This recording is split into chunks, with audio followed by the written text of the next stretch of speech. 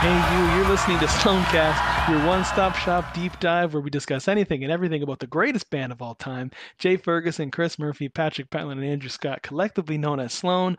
We are your fellow superfan hosts. I'm Rob. This is Ken. Ken, how's it going, buddy? I'm doing well. I'm trying to contain my excitement at this very early hour of the morning. Oh, buddy, I'm so excited too. And listener, we hope you're excited as well, seeing this episode come up, seeing who our guest is this week. Amazing. How awesome is this? We are now 2 for 4 of the Sloan members.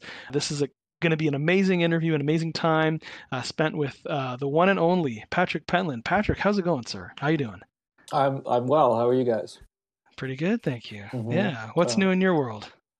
I'm saying that vaccinated. I got vaccinated last week, so we'll see how that goes. Cool. And the rest of Sloan are either have been or are getting vaccinated. So we're all getting one step closer to being able to go and play shows. And we're doing a tour. I don't know if we're finishing that tour or not, but we do have tour dates booked for the end of the year. So we're definitely hoping to be able to do those. And then also we did start recording a new record last year, and then it just ground to a halt. So I'm not sure what's up with that. And I've since written tons more songs, so I don't know what's going to happen. Like we did some bed track or some drums, but depending on who you talk to, the permanence of those drums is either those are the drums or we did something. So, anyway, so we do have stuff going on. But we're just kind of waiting like everybody else. Cool. Well, I mean, I don't want to, burst anybody's bubble, but I mean, we are kind of getting an exclusive here about a new Sloan album. So, well, we're always kind of sure. I mean, we're not. I would imagine that it would be predictable that we would do one. But how are you feeling about the songs you've written? Like, are they? I like this them. Is something we've been talking about on the show. Like, what's the next one going to sound like? Is it going to feel like this era, or is it going to feel like a combination of these? Do you have a sense of that at all at the moment, or? I think I feel like we always do records in threes, and not really on purpose. But I mean, I consider sort of one chord, maybe blues, and Between the Bridges, maybe an era, and then there's like. What's after that? Between the Bridges, Pretty Together, and then the Best of, and then Action Packed or whatever they get in there, or actually the Best of's after or whatever.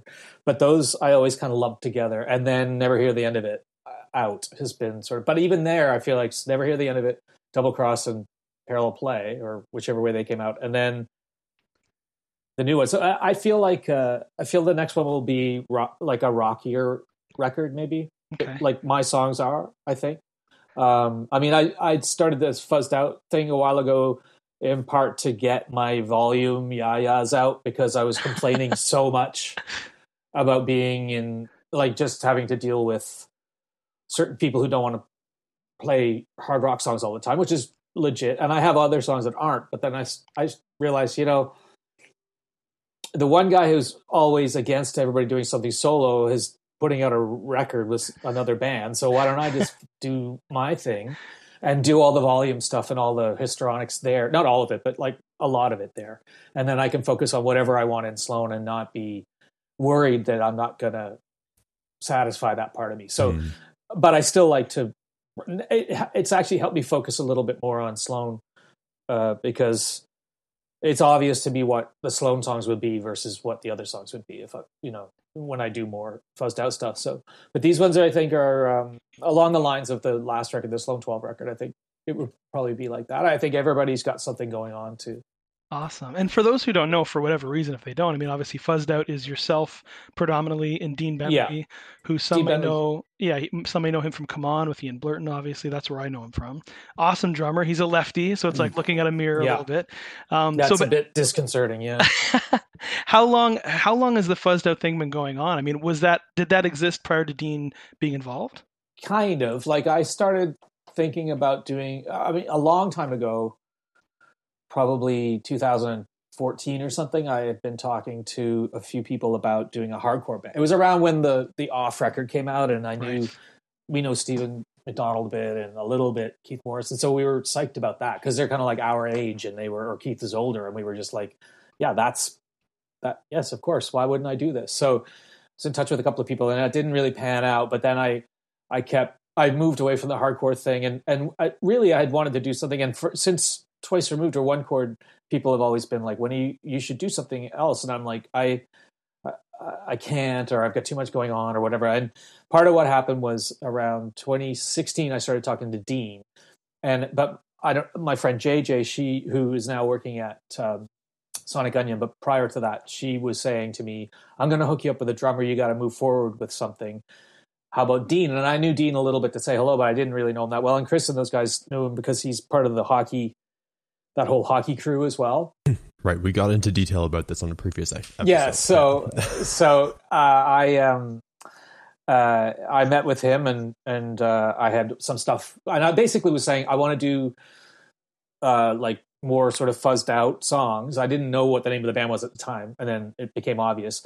But I also, I wanted to do Sloan songs, like my Sloan songs that live that I don't do with Sloan that much. So I didn't want to do Money City or any of those, but I wanted to do other ones. So like we were doing Ragdoll, and we're doing Friendship, and I Gotta Know, and those types of punkier songs. Awesome. So, and we can do all those, and like Amped and stuff. So we were practicing all those songs for a while, and then it got to be where we wanted to record.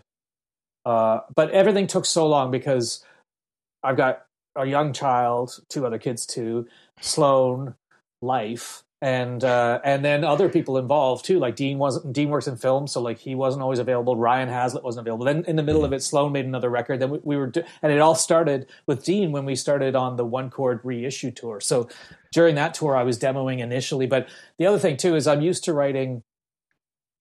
Not writing, but like eventually ending up with about 3 songs. 3 or 4 songs. I think when we do Sloan records, I usually try to do 5 songs, and then I usually pare it down to 3. And so, I realized, and my thing has always been, I have the luxury of doing that because I'm in a band with other people who write, but also it takes about 20 songs to write one half good song. Like it takes 20 pretty reasonable attempts. And so I realized that, well, if I'm going to do that for like a full band record, like a fuzzed out record, that's going to take me like 25 years to write that. I don't know how precious I want to be about it. I don't know if this would be like I get to release one thing and that's it, so it better be the best thing ever. Or if it's like I can put things up every other day and I can just be, it's either like I could be super prolific, but it's not special after a while. Or I could be super rare, but then nobody knows it's there anyway. And then when I did this, eventually I was like, well, I just want it out so that I can get the name to myself. Somebody knows that that's who I am, or this is, which is basically me as solo with Dean playing drums. But, we haven't played a show yet.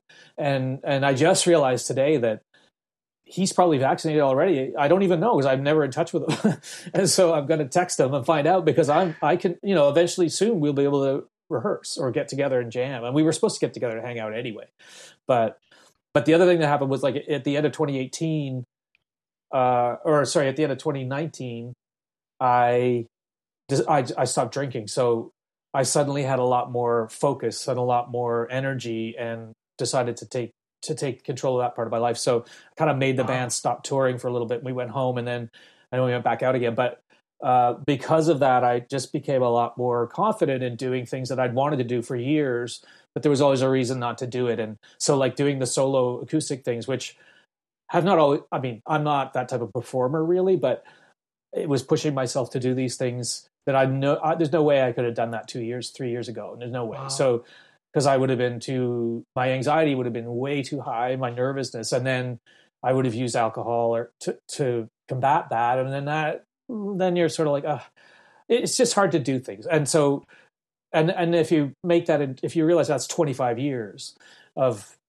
hard drinking and hard anxiety, I really wanted to run when I felt the energy was back. Or I never really had the energy. I have new energy. And so then that was another part of it. It was like, well, we've recorded these songs. Let's just get these friggin' things out and just do something. And I just want to move forward. I don't care. I'm not obsessed with time wasted, but I'm a little bit. I'm 51, which I feel like I've lived a great, I don't regret things. Like I took my 30s and 40s to raise kids or to be around kids and to do that type of stuff. And I still have Frida's young, but I have a list of people that quit booze and drugs like that I look at, and I looked at for years before. I compiled it for years before, because nobody wants to stay drinking for 25 years. So like, I knew, but anyway, it doesn't matter. The thing is their age and when they stopped and who they are now. And it's probably 20 people. They're all in their 50s or 60s, and they're all still kicking ass. You know what I mean? Yeah. Like they're all around my age. And if you look at all the greats or whatever, even back, everybody hitting around 50 has always, you have so much experience behind you, but you're not that naive. You're still a bit naive, and you still don't know what's going to. I haven't lost. I'm very cynical, but I have been for the first 5 years of Sloan. I was like all wide eyed, and then it was just like, oh, I see how it all works. Maybe I don't, but. So I could tell you the corruption of the music industry forever. I mean, everybody could, but anyway, there, even knowing all of those things and knowing the evil of streaming and everything, I still want to release music. I still want to do it. Yeah. And I mean, everybody had this little like glimmer of hope when they heard NFTs the other day, and it was like, what? We could maybe make more money than 0.004 cents a stream or whatever, like, but we probably won't. Cool. Well, at some point, who cares? Like at some point, it's not some point who cares, but at some point, it's just like, this is what I do. Like I have fights all the time with certain people. Like I do this, I make music for a living. Like this is what I do. I don't know how to. I'm not a plumber. I'm not this. I'm not that. Like whatever. I mean, that's a cop out, but I am. I realize sometimes when I'm embarrassed when I go to pick up my kids. What do you do for a living? I'm a musician. It's like, oh, okay. It's like, but I am, and I write songs and stuff. So this is what I do. And at 50, I feel comfortable doing that. That's what I'm saying. I'd love to make more money doing it, but we do. I mean, we're okay, kind of. Were there any names on that list that you want to talk about? Maybe the people who you sort of looked at and were like, maybe one or two that you're just like, that's sort of a model for where I'd like to be? Jim Reed from Mary Chain, Jesus Mary Chain, legendary alcoholic, and probably one of the ones that I would have tried to emulate at one point.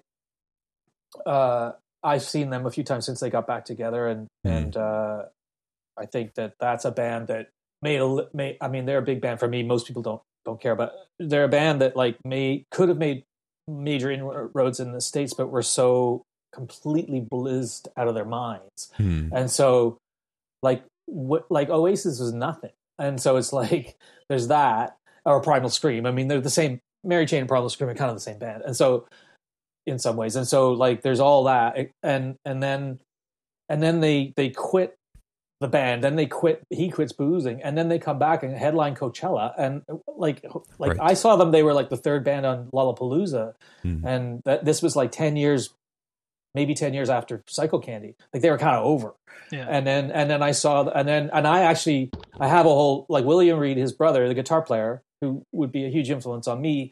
I have a whole story of drinking with him one night, and then like, and he's like, we were in LA. Do you want to hear this story? Have I told Hit us with it. I think I told somebody this story the other day.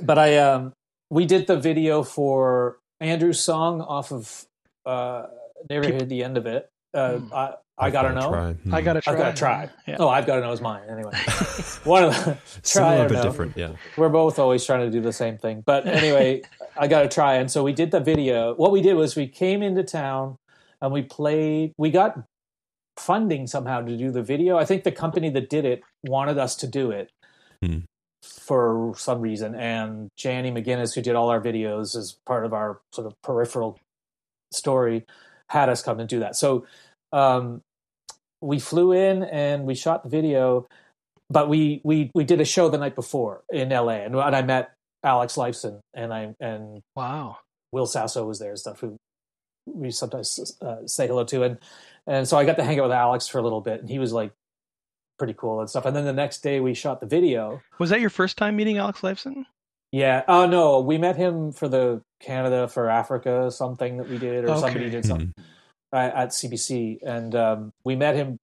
Chris more met him than I did. I think I just got my picture taken with him, but that was then. But this was because John Kastner, who from Doughboys and All Systems Go, and now runs whatever one of them, North by Northeast or he was CMW or something. Anyway, we've known him forever, and he's friends with everybody in LA. So he knows Alex well. He knows the Rush guys well. So he brought Alex to that show, and I was talking about, because Ivy had just been born, I think, and so I just had Ivy, and he had just had. Oh no, Ivy hadn't been born yet. I had Marshall, and he had just had a grandchild. So we were talking about that way back then. And so anyway, so then we did the video, and at the end of the video, we all went back to this hotel we were staying at, and Castor showed up with some people, and there's a ton of us in this bar in this little trendy LA motel that's really an expensive hotel, and like Judah Freelander, you know, the guy from 30 Rock. Yeah, with the big glasses and the hat. Yeah, he was there, you know. He wasn't with us, and so anyway, we're all sitting there hanging out with our LA friends, and then I'm like, who's that? I'm saying to Castor, like, who's the old guy with the gray hair and the weird suit?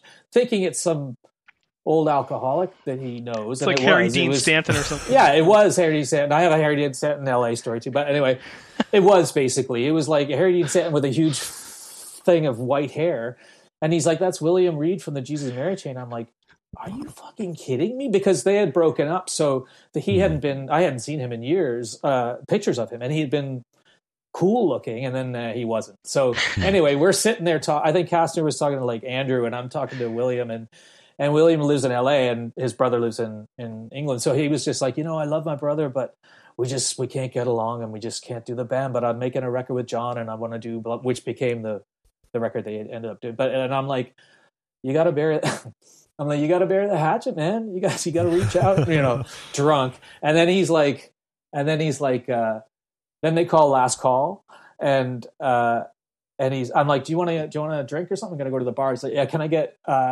3 triple vodkas, which is 9 drinks? And I'm like, which probably would have been what I would drink in 2018. But anyway, they didn't serve hard liquor, so I had to get him like a whole pile of beer. But anyway, then like 2 years later, up on YouTube is Jesus and Mary Chain playing, William Reed, and they're in the background with towels running back and forth to John Kastner, because he was teched the show for them.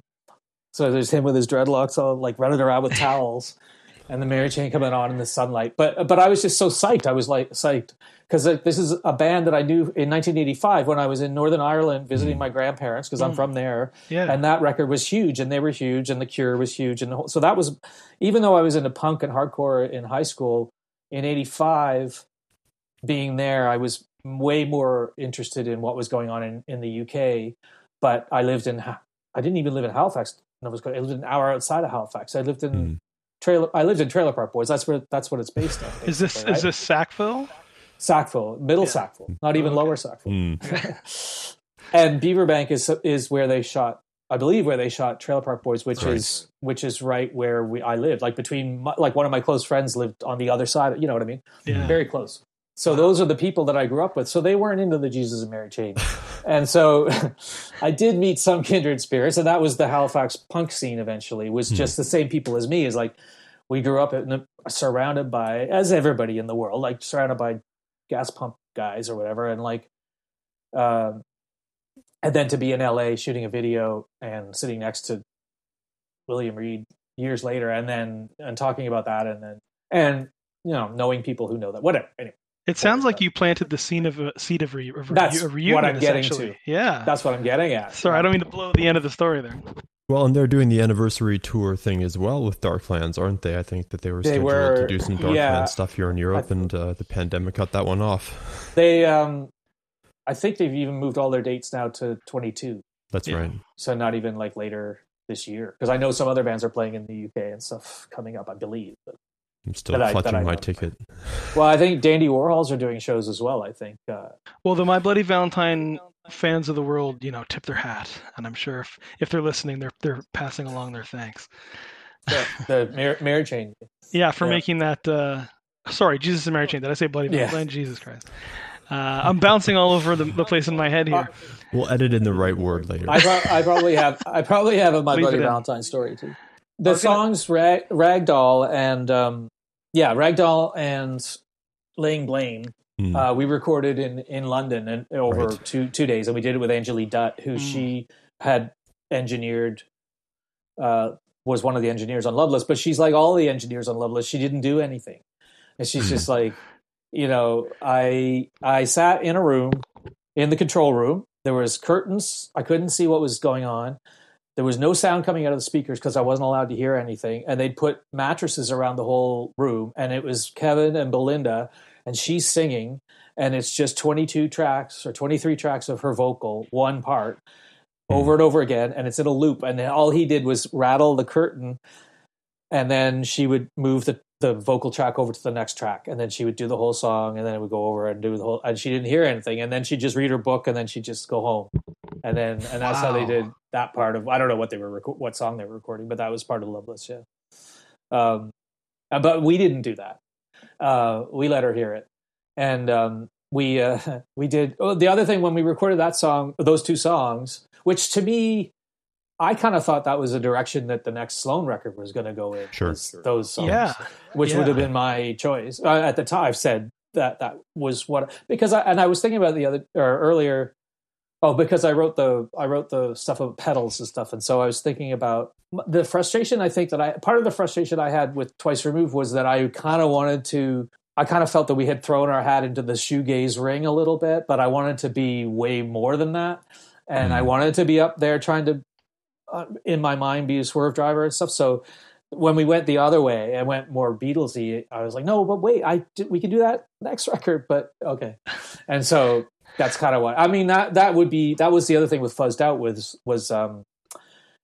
part of the thing, because forever everybody's been like, you should do a solo thing, and it's like, well, I can do electronic-y stuff over here or remixy stuff or whatever. Or I can do I could get a heavy metal band together. I don't know what I want to do, and then I realized, well, the niche I have is guitar, and it's smeared, and it's that type of stuff, or it's like Ragdoll or Unkind. It's I'm now deciding that the thing that I want to be known for is the low drone. So like, if you think of Billy Duffy being like, She Sells Sanctuary or whatever, Rain, that's the higher drone. You know what I mean? Like it's up there, or Angus doing Hard as a Rock or whatever. But like, I want to do the low one. That's like Unkind is drop D, and it's a droney one. I have a new thing I was working on upstairs that will come out hopefully soon, and it's also that type of thing. And Ragdoll, and there's another one.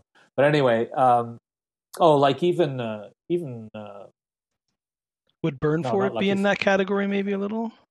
Burn For It is Burn For It's yeah, maybe, I guess, I don't know. Anyway, that would be that's what I'm shooting for. Cool. Sounds good. So I got to write more droney stuff. Get out your guitar bow. Well, I have one of the guitars I use is a Fernandez, which has a pickup in it that's like it's like an EBow. So if it's just like a note, like the beginning of Underwhelmed is an EBow. It's like that's an EBow on a guitar, and so this guitar can do that with the pickup. So I use that a lot on certain songs or on everything after Action Pack, but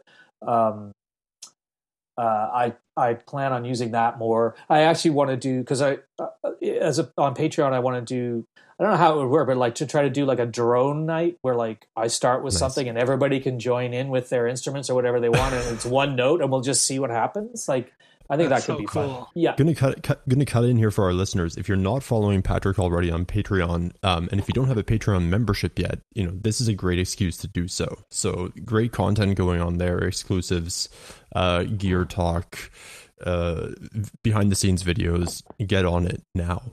Yeah, there'll be a lot more too once we're doing it. Like I'm launching this, and even the Fuzzed Out thing came out and nothing really happened. But what was going to happen? Like I did a few interviews, but and it's the same thing with Patreon. It's like, just start it up and go. And it is a good way to communicate with people. I find that, things get taken over so quickly, and then there's just this glut of people like Twitter. I do like social media a lot, but I find that it's something like this where maybe there's a wall. People who really want to talk to you or really they will engage.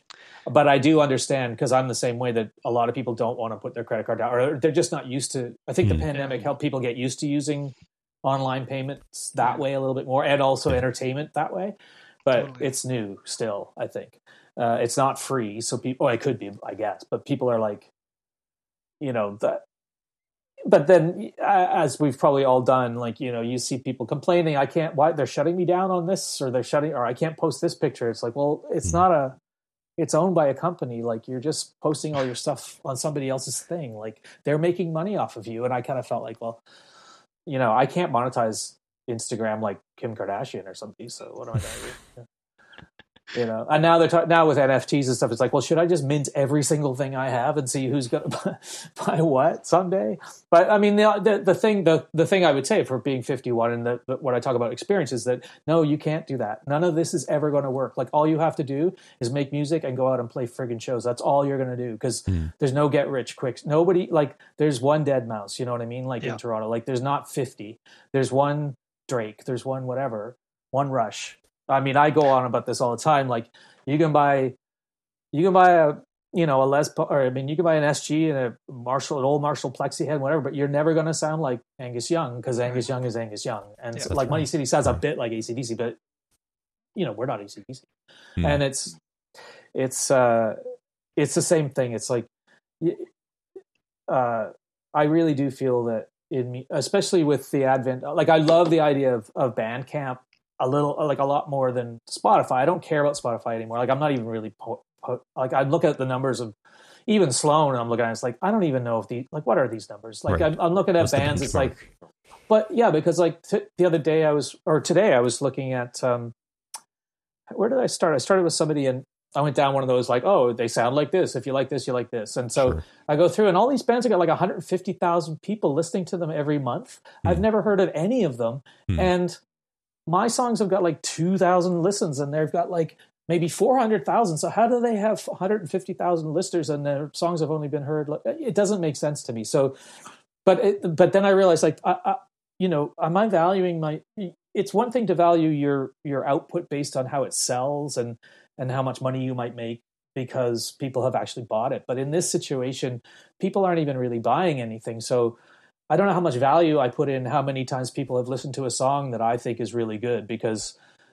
there's so many factors involved in why they haven't heard it. And at the same time, they're not going to buy the CD because nobody's buying CDs either. So you're really left to your own devices to promote yourself, I think. I think even now it's even more so bands have to start getting into, like I just saw Dandy Warhols on Bandcamp actually, because every Friday they put a live, or every Friday they record a song, and every Tuesday or something they put out a live, or Wednesday they put out a live song, and it's on this ongoing playlist that you can pay $10 to be on, and then they send you. It's a mailing list, but it's through Bandcamp. But like to me, that's way more interesting and exciting than putting a song on Spotify and then finding out how many streams it's had. I don't know, but I say that, but I get stressed about everything. Well, I thought it'd be kind of fun to take a minute to hop in the time machine because we've heard lots of interviews. There's tons of interviews with you guys on YouTube and whatnot, but I feel like kind of the early story is never really covered. If you don't mind, maybe doing some of that. So maybe we could go. You mentioned earlier Ireland, and I think at one. Am I correct that you were born in Belfast? I was born outside Belfast. Yeah. Okay. Cool. Awesome. Ireland, yeah. So maybe you could hit us with some of that if you don't mind. Just sort of. Early life and your parents and that kind of stuff growing up? Yeah. Well, I was born in Northern Ireland in 1969. So kind of at the sort of the beginning of the Troubles, or at least when it got really bad. And my father's an engineer, but he played civil engineer, but he played in bands all through certainly from college, including being in the BBC big band and playing every weekend on the TV, and they played rock. In the UK they had show bands, so like cover bands and stuff, but they were big business, and so he was playing like 6 nights a week with a young child and working 5 days a week, pursuing whatever goal it was. And so when I was a young kid, I had maybe say 3 or something. I'd been to rehearsals and I'd seen them. Maybe not play, but I'd seen them sound check, I remember. And one thing that struck me was that when I saw them, because my father, I would normally see just wearing a suit, but he was wearing like a black button-up shirt, probably like open and like gold chain and whatever. They looked cool in my mind though as a little kid, and he didn't look like that's what you would wear to go on stage kind of thing. So years later, I was wearing black shirts, often t-shirts, but like these days, but like black button-up shirts and black pants, and that was for that reason. So because of that, remembering that, and then awesome. and then then in 75 or something, 74, we moved from Belfast to Canada. And it was because we moved to Halifax because my father in college, they wanted to get out of Northern Ireland because the Troubles were violent. And there had been an incident where like they had a group of friends that they would meet every Saturday at a pub downtown when they would go shopping, and it was bombed. But this was when nobody had, I mean, you might have a phone at home, and so this is like 72 or something. And so they all thought they were all dead. That like five families basically all thought that because they were all late getting to the pub, and it blew up. And so these things are sort of like, wow, like that if that happened to me, that would be like a life-changing event, but it wasn't really for them. So, well, it was in that they decided we should probably get out of Northern Ireland. But another bigger part I've discovered recently, my father telling me, was that part of the reason why they left was a little bit like what we're going through now with the pandemic, was that everywhere you went were soldiers and the police. So if you wanted to go shopping, every store you went into, you had to be frisked, and a wand had to go over you because people were walking in with baby carts full of explosives and blowing themselves up. So it was just super restrictive, and they didn't know if it was going to change. And then he had been to Canada and the States in college, and we have relatives in both the States and Canada. So he decided he wanted to go to North America, and I think he picked Canada kind of randomly because he didn't really like the States maybe as much. But I don't think Halifax was any. I think Halifax was just because he got you couldn't just show up. You had to have a job, so he got a job in Halifax, and so that's where we ended up. Which I did not. I never wanted to live there. I never wanted to live in Canada. Nobody ever asked me. And the only time it ever really came up about me being Canadian was when I was in Sloan.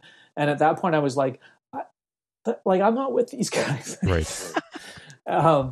But I was. So suddenly I was in a Canadian icon Sloan. It's like, well, I don't really want to be, can we not be called just icons? Like, because I kind of, but I mean, I grew up in Canada, but I grew up in Canada kind of, but like we moved to Canada, to Halifax, but then we almost immediately moved to Jamaica. So I lived in Jamaica for almost 2 years. So wow. And that was a whole huge. If you think of my age, like we moved I was 5, I guess, and by the time we moved to where I kind of grew up, I was 10. So that whole period, I wasn't living in Halifax. I wasn't living in Canada for half of it, and we moved around, and I didn't really have a good sense of. I don't think I knew how to make friends, or I didn't really understand how to trust people as friends, because I grew up living in, I left Northern Ireland, left my family and stuff, and then we were in Canada where we kind of met people, but then I immediately left and went to Jamaica. But in Jamaica, I did have friends at school, but I lived on a resort because I lived in a condo on a resort. So there were lots of kids, but they were leaving every week. Right. So I got used to that, and I got used to making friends with people fast as well. So, which kind of helped me later in being able to be public maybe with people and meeting people after shows and stuff like that. So I guess, although I don't do it that much, but that's more out of laziness. But anyway, so by the time I settled in Middle Sackville, which is outside of Halifax, and started to go to elementary school there, which grade 4 or something, grade 5, that's when I really was living in Canada. So, but by the time I was 22, so 12 years later, I was in Sloan and going on the road. So I was definitely a part of the Halifax music scene, and it's my hometown, and I would stand up for it, but I don't have as many super fond memories of it as I was happy to get out immediately, and tour. Like it gets glamorized a little bit more than it needs to be. Sure. That's fair. Sure. Let me get a sense of what was happening musically at the Pentland household growing up. What kind of music was playing in the background? Well, I do remember in Northern Ireland listening to, it would be like Blood, Sweat and Tears and that type of like heavy, sure. like kind of rock soul stuff, like White Scottish, like Average White Band, and Right. that type of, like, lots of horns, but it was always kind of masculine. and then like, although not, I wouldn't say that that's because that was no reflection on my father or anything, but I just mean that was the type of music I remember. Or Carole King. The thing with me, and this would also influence Sloan too, is that, and probably piss everybody off, is that my parents weren't huge Beatles fans. And when I talked about them when I was young, to me, they were just a band that you listened to when you were like 16 and you discover classic rock, like the Stones and everybody else. And my parents, because my father and his friends who were all in bands saw the Stones and the Beatles when they were first starting off in Belfast, because those bands always toured. And so years later, when Sloan opened for the Stones in Boston, we did 2 shows. My godfather and my parents, my godfather's wife, they all came to the show, and they had seen the Stones when they first started in Belfast, and then here we were playing with them. But anyway, so they had seen those bands. So in their mind, it was sort of like we had like Please Please Me or whatever, or like For Sale and stuff. My mother had those records, but they were like, it was kind of like Justin Timberlake. It was like they were like a boy band. Sure. And then they became serious. Or like Radiohead. Like everybody kind of thinks that Radiohead invented what they do. Well, they didn't. But they just were the most popular. So in some ways, I felt that there was a little bit of Emperor's New Clothes going on. And then when I joined Sloan, it was like, oh my God. Like, sorry, just with whatever. There was a healthy appetite for. I mean, they're also a band that is so, there's just so much that happened so quickly, and there's so much to consume. And for me, I kind of felt like, well, these guys are way ahead of me on this. So like, I know all the songs, I guess. So let's keep going, I guess. I know how to do major and minor sevenths. So we're good. That was kind of my attitude, because I thought, I didn't find it that I love the Beatles like everybody else, and there are certain songs, earlier songs I like more because I think they're a little bit more punk rock or a little bit more hard rock, a little more attitude or whatever, a little less heroin and a little less pot. But I do think that that era of music is exciting. But I was also into, as I said, something like. One of the first records I ever got was Spirits Having Flown, the Bee Gees record, and my friends had the Saturday Night Fever. And their the second best of maybe, or third. And ABBA Volume 2, Greatest Hits Volume 2 was a big record for me. So ABBA was a big thing as well. And then in 83, everything blew up for me. Like 83 was the year that video really went huge. And Canada was getting it. And so every weekend there was Video Hits, I think it was called, or C100 something or other. And so I got exposed to Bowie. And then and I already kind of knew Bowie anyway, because we had a hard rock, like a classic rock station, Q104, Rock of the Atlantic. That's why Kevin had his Rock of the Merch radio station, because the Q104 one was Rock of the Atlantic. It's like, but anyway, so I was aware of all those bands and Bowie and stuff. But then I really because also Duran Duran got big, and I liked Duran Duran, and Human League, the Dare record was a big record too. So. Those records, and then Bowie was just a watershed of like, oh my God, there's everything here, basically. And so, like, everything was there. You've got acoustic, folky stuff, you've got hard rock, you've got electronic music. I'm talking 83. I'm talking up to Let's Dance. He had already covered everything at that point. And so, I mean, it was downhill from there, but in some ways, but like, and Bowie, I'm obsessed with Let's Dance. Like, I'm obsessed with that record because it's awesome, but also his career and how, like Chris has a different attitude about Bowie than I do. Chris sort of sees Bowie as a charlatan who just surrounds himself with, like, he's really good at surrounding himself with people. I agree with that, but I do think Bowie is talented. And even if that was his only talent, it's still, like, he's a performer like everybody else, though.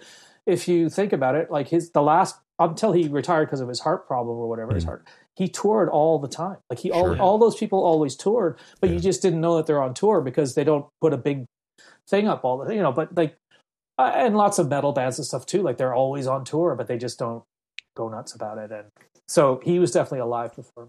So that was cool. But I also then got into punk and metal happened at 85 was metal. So it was like punk led to thrash metal, which led back to punk, So your first band, am I correct in assuming this was Prosecutor / Persecutor? What's the correct? It was Prosecutor, Right. Here's how crazy it was, because it was whatever. It's just some kids. It was just us playing covers basically. But then we ended up getting, the drummer was really good, and so we ended up he had a friend who we didn't know from school. He didn't go to our school, and called Steve Forrest. I think he had dropped out of school. He's kind of like a slightly handsome looking guy, and he always came with like another guy came with him, like he had like an assistant, but he was just a singer in this little high school band, and he came up with the name Prosecutor. But I was like, I think you mean Persecutor. No, it's Prosecutor. I was like, okay. And then the drummer left and the singer stayed somehow. And I guess I was in control of things, but got this other guy to play drums. And then he insisted he wanted to change the band from Prosecutor to Forrest, like it was going to be his last name. And all we were doing was Iron Maiden covers. I was just like, what are you doing? Anyway, so Prosecutor. And did that railroad right into Ripping Convulsions? Was that sort of the no? Yeah, well, that would have been the next thing that I did, but that was 80. I think Prosecutor was like 84, maybe 85. Right. And then I think so. By 87, we were doing Convulsions, and because I had just left high school. I was, okay. And the other guys were all in high school. Sorry, I got a moth. The other guys were still in high school. Cliff Gibb and John Johnson and Scott Hiltz were. And Cliff just sent me pictures of Convulsions from a gig we played at, the first gig we ever played at some sort of well-to-do girl's house outside of Halifax. She had like a pool and stuff, and we played a party there. And we, for all the punk rock pictures of us later, we just looked like some skater dudes from like a John Hughes movie or something. Like it was like we were not very punk. I even had like the Ray-Bans and stuff. Anyway, I'll send you guys the picture. I'll put it up. Please, I was just going to say that was fantastic. I was going to post it, but part of the problem is anytime I post anything from the past, that's like I posted Losing California lyrics because I found them and I just posted, hey, check it out. And then Chris sent me this long, like I would appreciate it if you don't release things from the past so that I can collect them to put them on blah blah blah. And I was just like, these are also, who the hell's going to remember this? Anyway, so then I was reluctant to, because we just recently unearthed my friend Sean Smith, who was the guy who lived on the other side of Trailer Park Boys. He recorded Convulsions several times because he worked at St. Mary's at a radio. St. Mary's had a radio station, even though Dalhousie's the one that's famous for it. Anyway, he had a 4-track, so we recorded Convulsions demos, and then I forgot all about it. And then about 25 years later, Sean found them on a tape and sent them to me, and then I sent them to Cliff. And I said, "Can you mix these? Because I don't know what to do with these." And he did. And so I have about 4 or 5 Convulsion songs. And then I sent 1 or 2 to Chris, and Chris is like, "We have to do a split 7-inch. We'll do Convulsions on one side. We'll do Spent or a Whiteout or Aware, whatever he wants to do on the other side. I'd probably Spent." And and I'm like, "Well, maybe." But then, okay, so maybe we'll do that. And then I sent him one picture of the. I said to Cliff, "Can I post these, or do you want to post them?" He's like, "You go for it." And so I was like, "Okay." I said, "Chris is going to have a fit. He's going to love it." But then when I sent it to him, as soon as I sent it, I was like, "Oh yeah, you know what? He's not going to love it. He's gonna." And then I get back, like right away, tick tick tick. Cool, we can use that as a gatefold on the split 7-inch. And I'm like. So I'm not even going to bother posting this because I'm just going to get a whole like, why did you post that? When well, he's probably not listening, so you can send us the photos and we'll post them. He's not even involved in that band at all. Well, we are on a Deluxe Boys kick right now, so I feel as though it's only appropriate to give Ripping Convulsions some love as well. Yeah, well, because Jay posted that thing. Because he was talking about that the day that I got those pictures, and so I was going to post the pictures and say, "Oh yeah, we'll check this out." Except then I realized maybe I shouldn't take his whatever his thunder. Well, maybe you can help me out with this because I've always heard Ripping Convulsions and Convulsions. Is it a thing of where the band is referred to in short term, like the way you say Stones? It's Convulsions. Was it always Ripping Convulsions? Yeah, but it's taken off of the Voivod song "Ripping Headache." Oh, okay. I think, which I don't really know. Cliff knew more, but I remember seeing the video thinking, and I think maybe Cliff came up with the name, but it was like Ripping Convulsions is like, that's the craziest convulsions you could ever have, are the ones that rip you apart. But then it just became Convulsions. It's such a great name, and I think like the names that you have for bands like Ripping Convulsions, Fuzzed Out, they're so sort of visceral, but they're also very like you hear the name and you know exactly what it's going to sound like. You know what I mean? Right. Well, the fuzzed out thing was lucky because I had other names for it and nobody was biting. And anyway, I did have other names, but yeah, no. But then people will be like, "What's it going to sound like?" Well, yeah, it'll just be like my fuzzed out stuff, like the stuff I do that's all fuzzed out. And I was like, "Oh, wait a minute, why don't I just call it that?" And of course, then I didn't bother to say to Dean like, "Hey, what do you think of?" I was just like, "Oh, it's called this," and then he was like, "But yeah, so Convulsions." And then the next one, the next band, no, then in between Convulsions and Happy Co, there was a band called Toxic Waste, which was Cliff and me, but John Johnson singing. But John Johnson was the singer for Convulsions, and his voice is very in that band. His voice is like Daffy Duck, like it was like screechingly high. And I was like, "Can you not just sing like a regular hardcore singer? Like, why are you doing?" And then he didn't want to do that.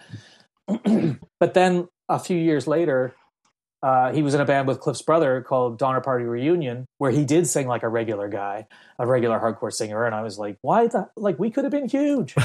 But I don't remember why I brought that up. But am I right to assume that the Toxic Waste logo was Toxic Waste, green and bubbling and looked there was nothing. Yeah, well, that would have been cliched, so it wouldn't have been. Okay. But no, what happened was, so we did this thing where it was just one recording, but like it was this long. We were kind of listening to Skinny Puppy and getting into like bands that we were also really into, because we couldn't afford synthesizers and stuff. We didn't know. My father had something that I used, but so we were trying to make these sounds with guitars and echoes and stuff, and literally recording into like a 4-track and then putting it through my parents' stereo and then try to route that back in to make weird sounds. And so we did this thing where Cliff played a beat, and then we wanted to double track the drums, but he kept falling out of time with it. So it eventually spun so that he was in time, completely out of time, then backwards, and then back in time again. And so I kind of did something with that. And then, but my point with John Johnson was that Jonathan Johnson, he then became like the singer for Skinny Puppy all of a sudden. Like he went from like high Daffy Duck to like this low sort of weird growl. And the lyric, it was only called Toxic Waste because he was like, "You got to leave me alone down in my family room. You got to leave me alone for like an hour to write these lyrics." And so Cliff and I went off to do something. We came back, and all he did was look through a National Geographic and write down words. And one of them was Toxic Waste. He just kept saying Toxic Waste over and over again. So we just called it Toxic Waste. And I really liked it. I wanted to do more, and I thought we could do some art college type thing or something. But then Cliff and I entered a contest, a songwriting contest, a CBC one, and that he'd heard of, and we wanted to just at that point. By this point, I'd gotten out of. I wasn't listening to hardcore so much, and I had been listening to Cure and stuff, but I was listening and the Cult a little bit, but like it was Dinosaur and Sonic Youth, those Daydream Nation and Bug, or You're Living All Over Me, I guess. Those were the records. And I never bought any records because I didn't have any money. So it was always Cliff would buy everything. So he always had these records, and then I would either borrow them and tape them, or I would. So I have a lot of collections of records where, like, I thought that the Violent Femmes and the Cure were the same band at one point, because a friend of mine just gave me a tape that said the Cure on one side, but Violent Femmes were on the other. And I somehow figured they were the same band, even though they're not. And so I used to get all these records from Cliff. But so those records, yeah, Daydream Nation was a big record for us, I think. And so Happy Co became a Sonic Youth Dinosaur type thing. And I was, those songs, and there are some recordings of that too, because there was like a feature on us at CKDU one time. And I remember I had it on tape, and I was all thrilled that like they were playing our songs on the radio on college radio, which was a legit college radio station. Sure. But then Cliff went to school outside of Halifax, and I decided I'm going to cut my hair and be a regular guy. I'm going to buy a regular a regular parka, and I'm just going to conform. And because I was fighting with my father all the time, you're paying for university, I'm going to school with ridiculous looking clothes and hair, which wasn't that ridiculous, but. And then, and I was like, I got to get out of here. I got to get out of university, because I'd sort of, it was a 4-year program that I'd started with, but then I dropped out. But then it was a 3-year program that I got back into, but it took me 4 years anyway, because, so I had to get out. So I was like, I'm going to just be a regular guy. And so Happy Co broke up, and then Cliff went to school outside of Halifax, and then I was in university finishing up, and I met. I knew Chris and Jay anyway, and then Chris. I was working someplace. He was asked me if I wanted to come and hang out and jam with him and Jay and this other guy at this other guy's house, and it's just up the street. And what are you doing? Well, it's just kind of like whatever, Sonic Youth Dinosaur Jr. And so that's what, and then that was Sloan. So that's the history from Northern Ireland all the way up. Wow, cool. Holy smokes. Is it safe to assume that a song like Amped is coming from this Happy Co era, or did that that was, all that stuff is what would have been happening, right. Definitely that song. That type of, because there's certain chord fingerings that I'm doing. They're a bit more dinosaur than they are. They're not just power chord, although I do a lot of power. But they had a little bit more voicings to them that are a little bit more J Mascis. And I mean, again, also a band that's still going strong. Speaking of JMC, I just saw the Fender have this new offset acoustic thing. It's like a Jaguar acoustic. Yeah, and he did there's an ad of him doing a little video of him doing Freak Scene on that thing with like distortion and stuff, and it's cool. But I just watched that. Yeah, he's all those people again. It's the same. It's the age thing, and then people know that they're around. And like, I mean, he looks like crap, but he's a hero, a guitar hero. He's also not a great guitar player, but like I love his guitar. And like all these people, like his it's his chords and his voicings and stuff that I like more than his lead playing, which is fine. But like it's the same with Van Halen. Like like Van Halen's rhythm playing is amazing, and it never gets noticed. I don't talk to people about Van Halen and the Grammys, but yeah, we've gone into this when speaking about Andrew's guitar style as well as that blurring line between rhythm and lead, and he plays lead also sometimes like he would play rhythm, and vice versa. I never thought about that. Yeah, he picks a lot, and there's a lot of parts that he naturally comes up with, and then I have to learn them.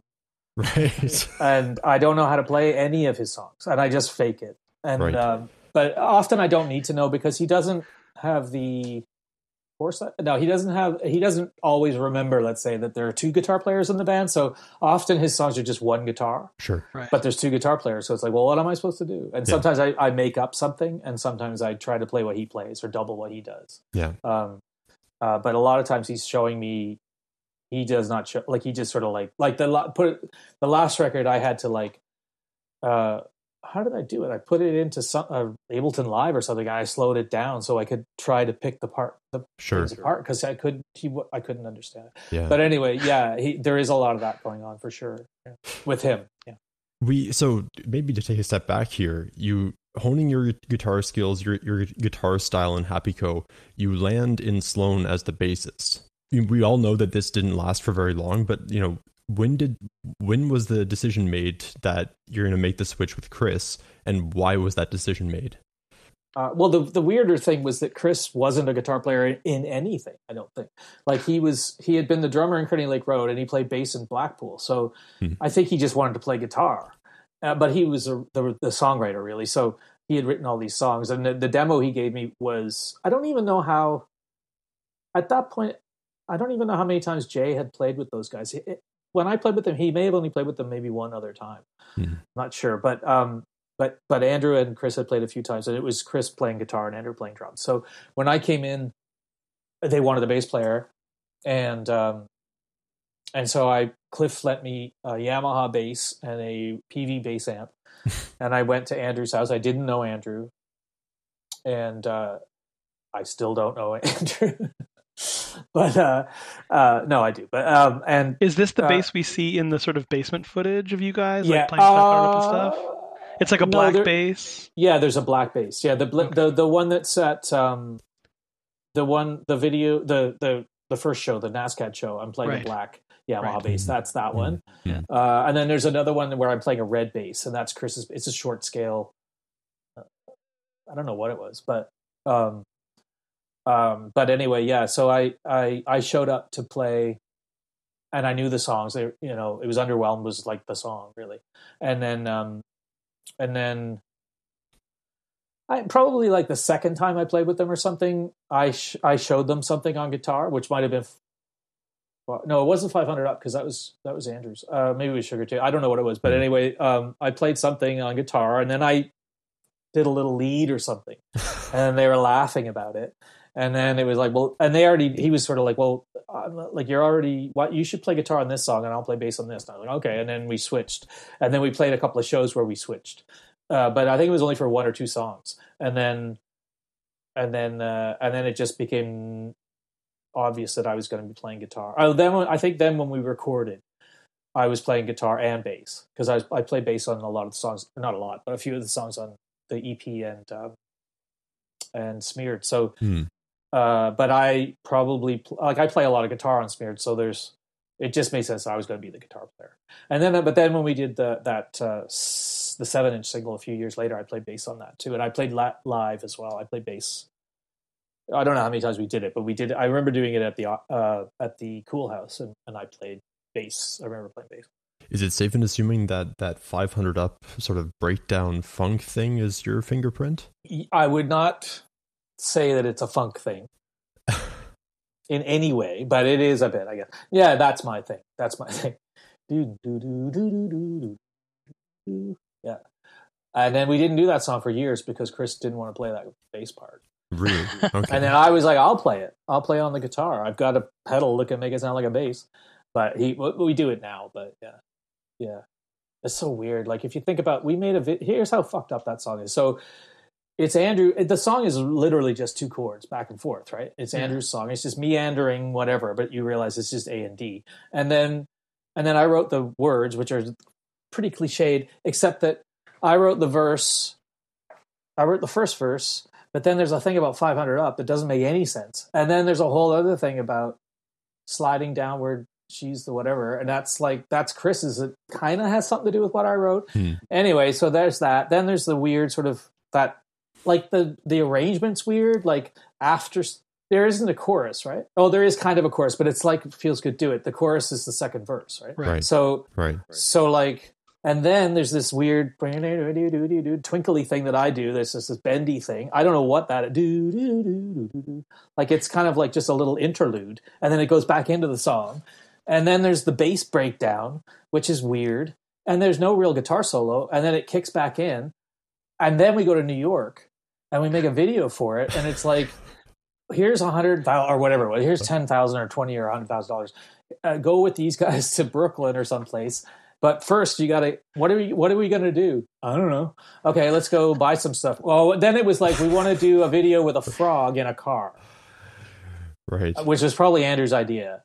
And so we are searching around for a frog and a car. And we go into Toys R Us in Times Square, and we found a Barbie car that was not remote control, but we wanted a remote control car. And we were like, we're never going to, like, literally, this is the conversation we're having, like a serious conversation in Times Square. We're never going to find a frog.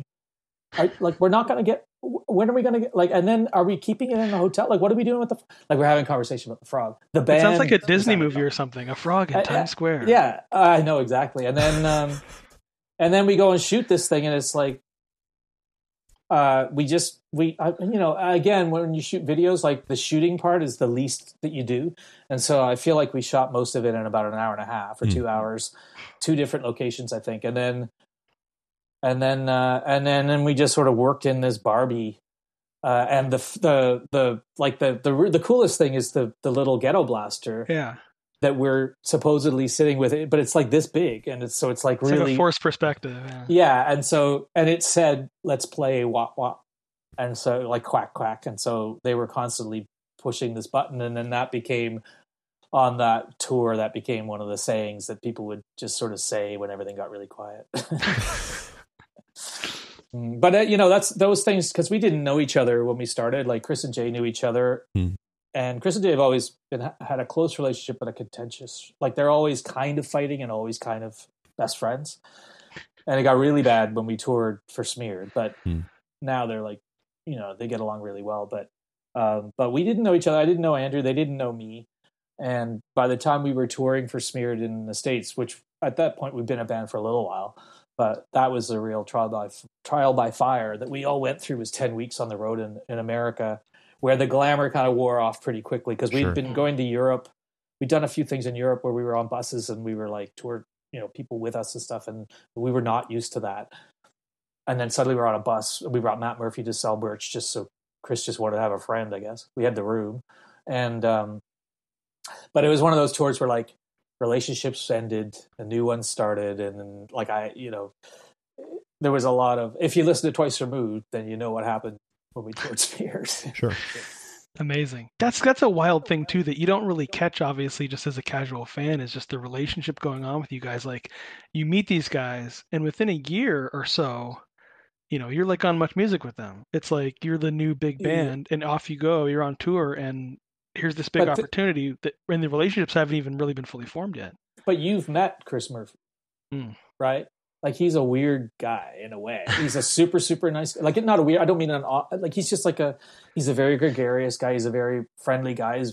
But like they're also not normal people. So it's some things that you would think would be a normal thing that you would do, like is like follow up one record that a major label debut with a record that sounds like the other, you know what I mean? Like those are normal things people would do. And we didn't do that in part because of Chris and because of Jay and those people and that, and it worked out. It worked out great. And had I done it the way I wanted to do it, I don't know if it would have worked out. So, I do truly feel that I was in a band. I am in a band with like artists as opposed to people who are interested in stardom or even money, really. I mean, we're all interested in money, but like, we have been doing this for a long time.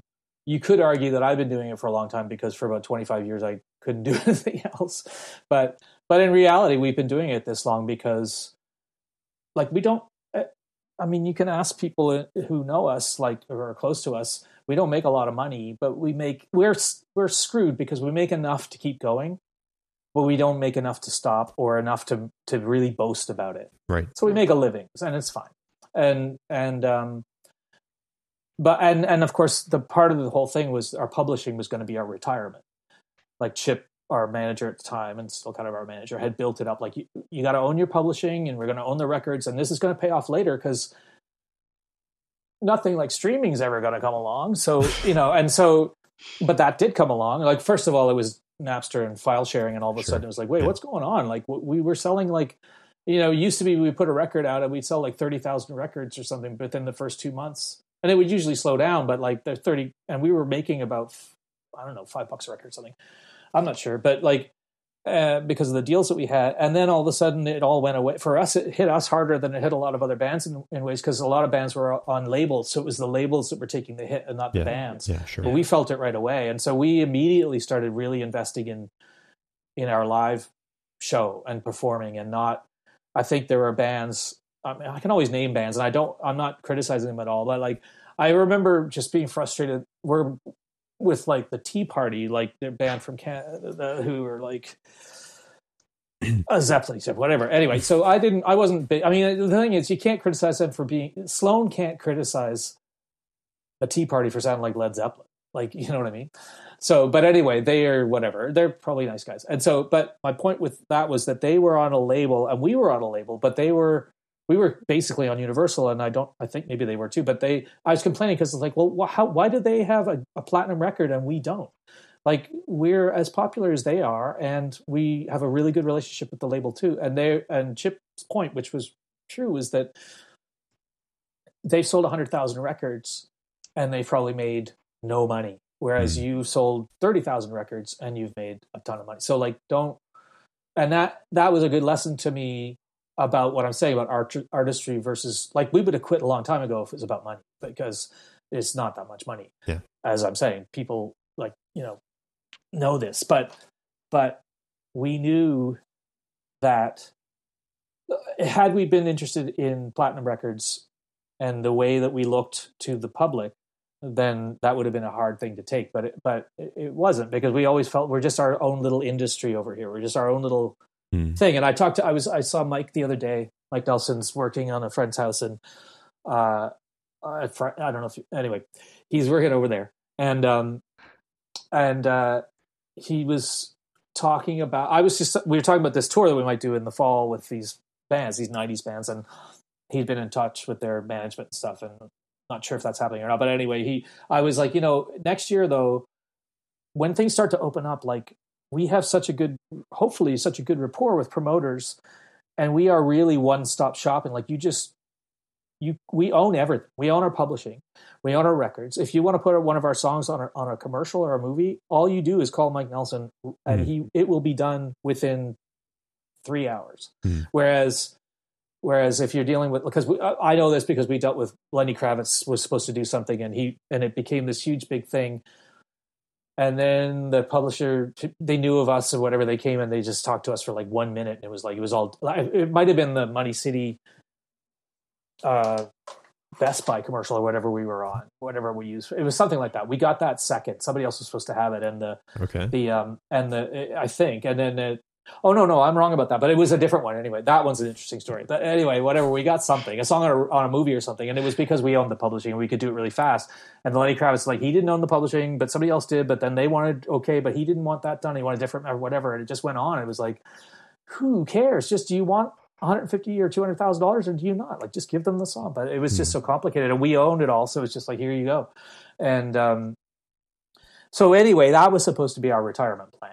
And then now, as I said, NFTs might be our retirement plan. I don't know. Bitcoin somewhere is in there somewhere. I think Chip mentioned Bitcoin back in '92. He had the skinny on Bitcoin. Well, my other complaint too is, like, because we split the publishing. And for years I hadn't, if anybody got screwed from publishing being split, it's me. But kind of. It started with Chris. Like, Chris it was Chris's publishing deal initially because it was his songs. So, like, he's the one who said, and probably in conjunction with Chip and maybe Jay, it was like, no, we need to split everything, and we'll split the publishing on all my songs and your songs, because that way everybody's invested in the whole thing that they always say. Everybody's invested. It means if when money comes in, we get to split the money, but when money is owed, we also owe the money. But then years later, when that had already sort of evened out, where everybody was getting songs on records anyway, we were still splitting everything. And then we had a couple of songs that have continued to make lots of money for us. And I wrote them, and some people don't want to play them live, and they still make money off them. And I get a quarter of it. I actually get an eighth of it because we split it a certain way. But anyway, it's all fair. But like, it's not, you know what I mean? Like, I don't think I would do that again. Sure. Or whatever. I remember, sorry, just to say about that though, I do remember that, and there is like Thrush Hermit, I think, they did a thing where they did it properly, where like the writer got a different amount, and then the band split the rest of it. And that probably would have been a better thing, but we didn't know about that back then. It doesn't matter. Yeah, I think the method, one way or the other, has been integral to sort of, I mean, it's been integral to the fan experience as well, because you're forced to put out new content frequently, and you're forced to tour frequently. It's keeping us afloat as well in that regard. You mean in terms of like the way the music business is? Yeah, I mean just in terms of the fact that you're in this niche between, like, you know, it's not like you're set for life and you're able to rest on what you've done in the 90s. You're having to reinvent yourself every couple of years and having to be on the cutting edge because you're dealing with this in such a hands-on way. Well, I mean, yeah, I guess I was always saying, like, had Smeared been a huge hit in the States, for instance, like, we had done a photo shoot for Rolling Stone, like, to be like the hot new band or whatever, and then somebody died or something, and it all got pushed, and we didn't end up getting it. Our story and many band stories are littered with things like that. Almost happened. Like, we had the program director, one of the head program directors from MTV, traveling with us on tour with us, and she was like, I like hanging out, partying with us for several days with Fountains of Wayne, and she's like, I would love to play your videos, and I can't. There's just the way it worked with labels and stuff, and because we were a Canadian band not signed to an American label, and the amount of money that goes to MTV from labels, she was like, I can't really play you guys for 120 minutes, but I'd love to play you guys, and they got us on as many things as they could at MTV. But anyway, I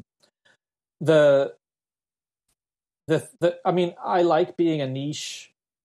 I like where we are, because you're right. Like, I feel like we could go out on the road at any time and play a tour, and people will come and see us.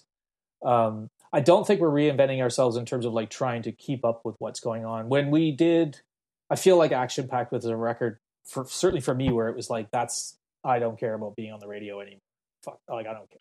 Mm. Like I did. I was obsessed with it for several years. Mm. And then we did never hear the end of it. And it was just, I knew before we did that record, we toured in Europe for not for it, but the best of that singles record came out. So we went to Europe. Sure. We did some stuff with Soundtrack of Our Lives and stuff. And we were doing Who Taught You to Live Like That live, but no piano. It was just guitars, and it was me playing that song on guitar with Jay just singing, and I was doing it with a drop D, but it was like cleaner. Mm-hmm. And then when we went to record it, he wasn't going to put any guitar on it. Then we put guitar on it, and then the thing I'd been doing live, and I always sort of, my joke is that I feel like that made that song cooler was to have guitar on it. If it was just piano, it might not have been a single. Anyway, point being that that became a song that got a lot of attention in the States for us. And Believe in Me as well got good notices as well. And so even when we sort of put, like, because Action Pact, there was a lot of ducks in a row for that record, and all the ducks got shot right before the record came out. Like, it was unbelievable. We couldn't believe it. And so it was just like, and then we did this Jet tour, which just kind of fell into our lap as usual, because I went to a bar, and same with Foo Fighters, same, like, it was just me hanging out drinking with people. Well, the Jet thing was a little different, but I mean, that's the thing about drinking, is like, it certainly came in handy. As well as stopping me from doing things, it also helped me do many, many things that we couldn't have done. Yeah, no, you're right. And but also with say Bandcamp, let's just say, like, it's so even all the way back to MySpace, like, just the idea of being able to like, I remember MySpace and putting songs up, Sloan putting songs up, but also me putting songs up, and like, I was just like, wow, anybody can hear what I'm doing. Like, this is, I didn't really know. Unless you had a college radio station or show and you could put your demo on, nobody can hear you, and all of a sudden the world can hear you. That's really when that's when people started to wonder, why do I have to pay for music? Why, so because it was just so immediate. So it's a give and take. And then when you add massive corruption into the whole thing, then, as usual, it's the creator that gets the shaft. And to kind of touch on the whole, I mean, I remember there's an interview from '98, I think it is. It's on YouTube, and it's you guys on YouTube. It's you guys on YTV, I think. And the host is referring to you as Hitmaker Pentland. And I don't know if this was an official nickname or something that they were maybe joking about that day or something. Do you know who the person was? She was a host of the YTV Hit List. You guys were at Rotate This, and you're talking about your favorite albums and stuff, and I don't remember the name. I don't know. Anyway, it's when the Chart magazine, the 4 covers, came out in '98. But okay. 98. Okay, yeah, right. So yeah. So by that point, yeah, you'd had, I mean, sort of the lion's share of the bigger hits in that period. And you mentioned earlier that sort of frustrating feeling of going from Smeared to Twice Removed, and sort of wanting to go in one direction and kind of feeling maybe pulled into another. And it kind of made me think of there was a story maybe that I heard recently at some point where perhaps when Chris and Jay were wanting to do One Chord in a certain kind of way, you bring in Good in Everyone, which has got this like screaming solo, and it's like punkier, and it's just sort of like raw. And you kind of had to put your foot down and say, like, no, this is the way I want it to sound. Like, I want to go in this direction. And we've even talked on the show about, like, I mean, my God, had that song not existed, like that, I feel like that was kind of the cannon shot, if you will, like the AC/DC cannon or something that sort of kicked off the second wave of the band kind of coming back. Yeah, I think, but I would say that song it's attributed to me, and it is mostly my song, but it's a group effort too. It's certainly between Chris and myself and Andrew, even though Andrew's contribution is a little bit haphazard, but as it was for the record, but there's a great spirit to it. And I was recently complaining because I heard that Mick Jagger, Dave Grohl playing drums on this Mick Jagger song or whatever, and it's like and it's like, how the hell do you not know that that's our song? Like, and so, but that was Andrew. I think Andrew came up with that. I don't think Chris did. I think he messed up the end, and that's because you played this song a bunch of times on tour with us. But like, that I think what happened was after I was frustrated with Twice Removed, to be honest with you, especially because I felt that when we were finishing mixing Twice Removed when we heard the Weezer record, right? Because that was coming out, and we had played with them in LA one time, I think, and we knew who they were through Todd, who was our A&R guy, and he was their A&R guy. So when I heard that record, I was sort of like, this is what I wanted to make, but I didn't know I wanted to make. This is what we should have done, but of course I didn't know that, and they didn't know that. And so when we had such a hard time with Twice Removed, and within the band, it's just growing pains or whatever, so we ended up splitting up. But when I came back, I was like, and I had done some writing and playing with other people actually, I had actually been asked if I wanted to join the Doughboys, but then I had said no because we had started to record One Chord to Another, which I thought we didn't know if that was going to be the beginning of a new phase for the band or not. I kind of figured it would be, but so I had said no, I can't. But I kind of wanted to, but I didn't. But I feel that when I came back, I had more confidence. I just felt like, you know what, I don't care. First of all, you guys, Chris and Andrew, you screwed everything up by breaking the band up. All we needed to do was take a break, but it turned out that they didn't really. It was like something I didn't agree with that ended up creating an opportunity. But I came back in sort of saying, like, I'm not going to sit on the sidelines and let them make decisions all the time, because I'm a smart person too, and I have talent, and I have to kind of believe myself. But had those songs not been noticed, because the other thing that I deal with all the time, and people deal with all the time in the band, is that it's not normal for bands to have multiple singers. It's normal for bands to have one singer. It's normal for bands to have one guy, and it's Chris. And I like that it's Chris because he's in the middle and everybody looks at him, except when I'm singing my songs live and everybody's looking at him and they're not looking at me and I'm the one singing.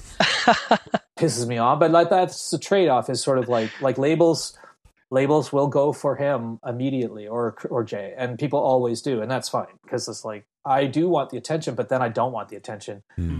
They don't want the attention either, but they take the attention a lot. Like, they do a lot of radio and TV stuff that I don't do anymore, because for a long time I couldn't, like, I was just too messed up. But anyway, so I felt that I had a band, I had a couple of bands, I could contribute to this. 500 Up's good, Sugar Tune's good, Ragdoll's good, Amp's good, like, why not? Lucens is good, all these songs are good. So when I think we just knew each other a little bit better, and I think they had a bit more confidence in me, and that put more confidence in me too. And then when that happened and those songs got big, then it was a whole other thing of like I don't remember. I don't feel that people really took me more seriously in the band, but I do feel that Navy Blue, certainly Chris and I were like, let's explore. Let's go, because Good and Everyone was really an homage to the Pistols, that era of punk, 70s punk. I'm not a huge fan of, but I do. So I was like, the other thing I was becoming more revisiting again was AC/DC and that era of my life, probably because I was in my late 20s. And I did come up with that riff, the Money City riff, which is a very basic, simple riff. But that's not, the riff isn't the riff is cool, but it's the production around it and how it's sung. And that I was learning, I had already been writing songs for years at that point, and I was really starting to learn, why is this AC/DC song good?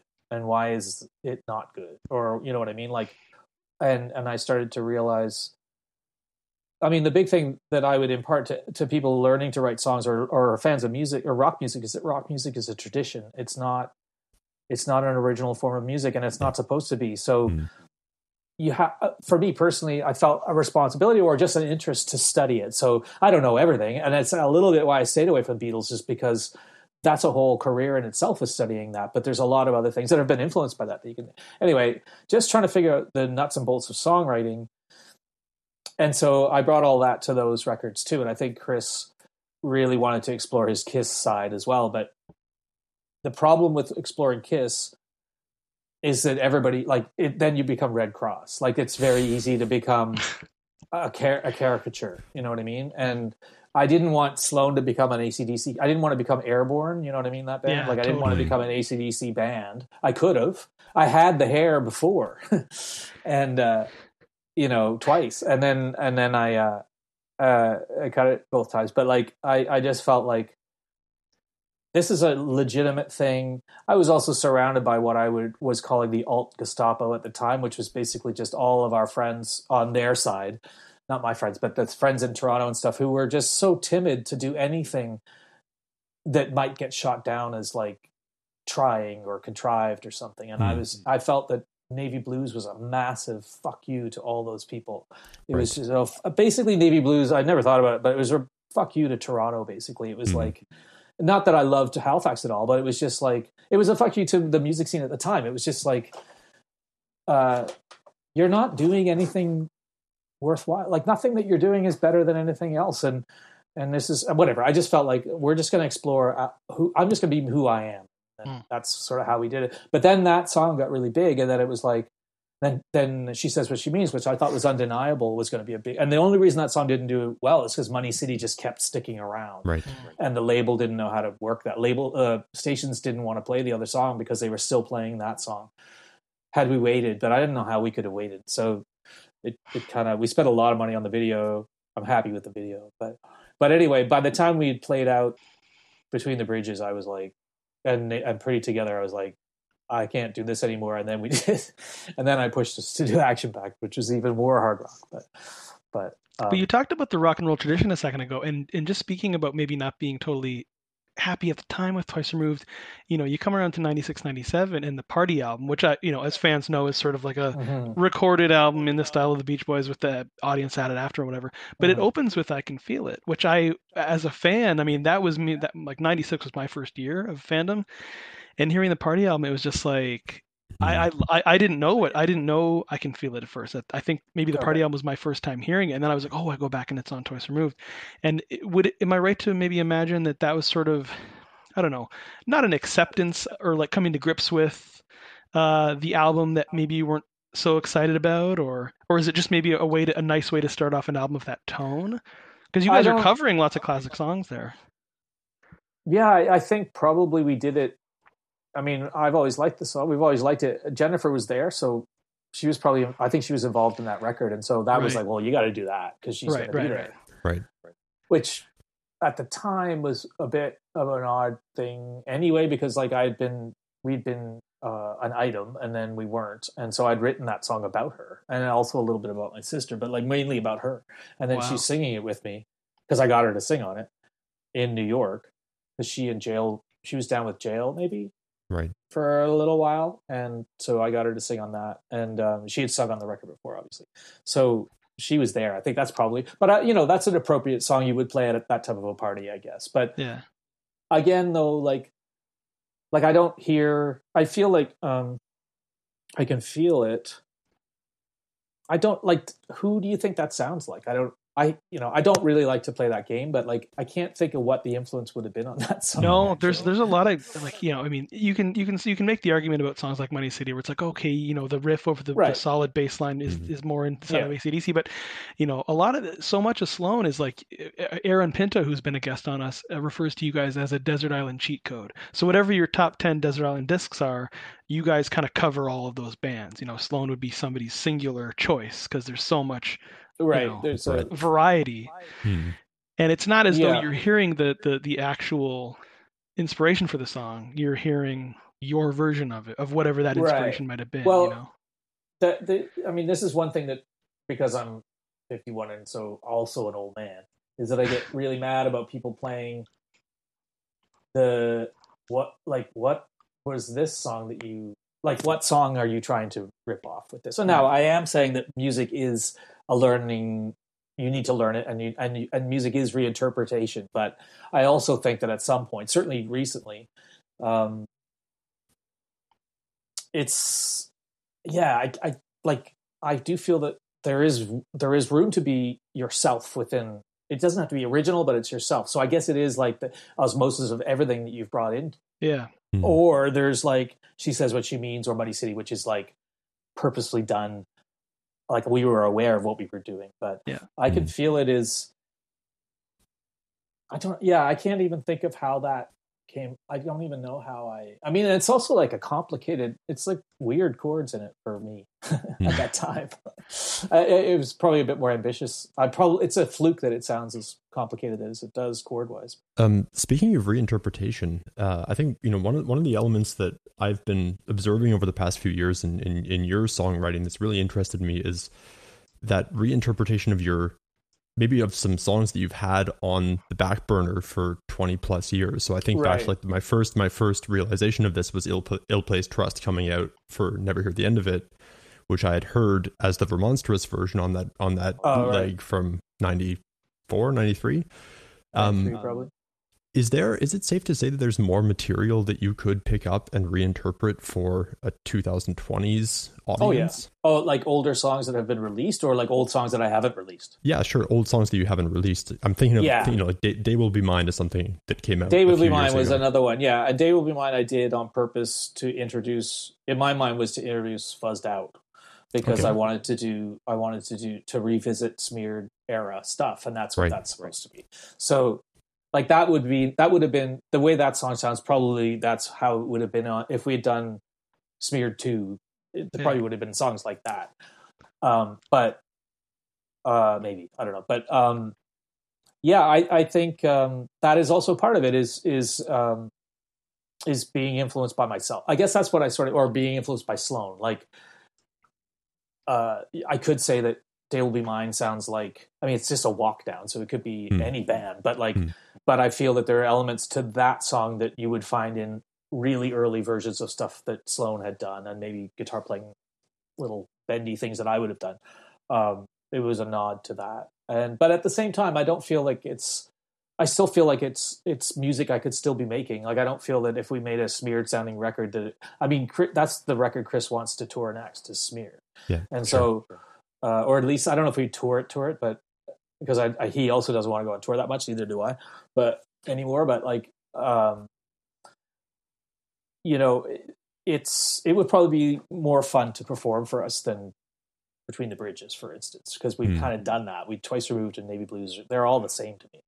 To me, they're kind of interchangeable a little bit. Like, not so much one. I said one chord before, but I kind of feel like because Between the Bridges and Navy Blues are one is just kind of part two of the other, really. But we never talk about that. Not for me though, because I wrote 3 new songs for the record. But but I would say half the songs on Between the Bridges were started for Navy Blues.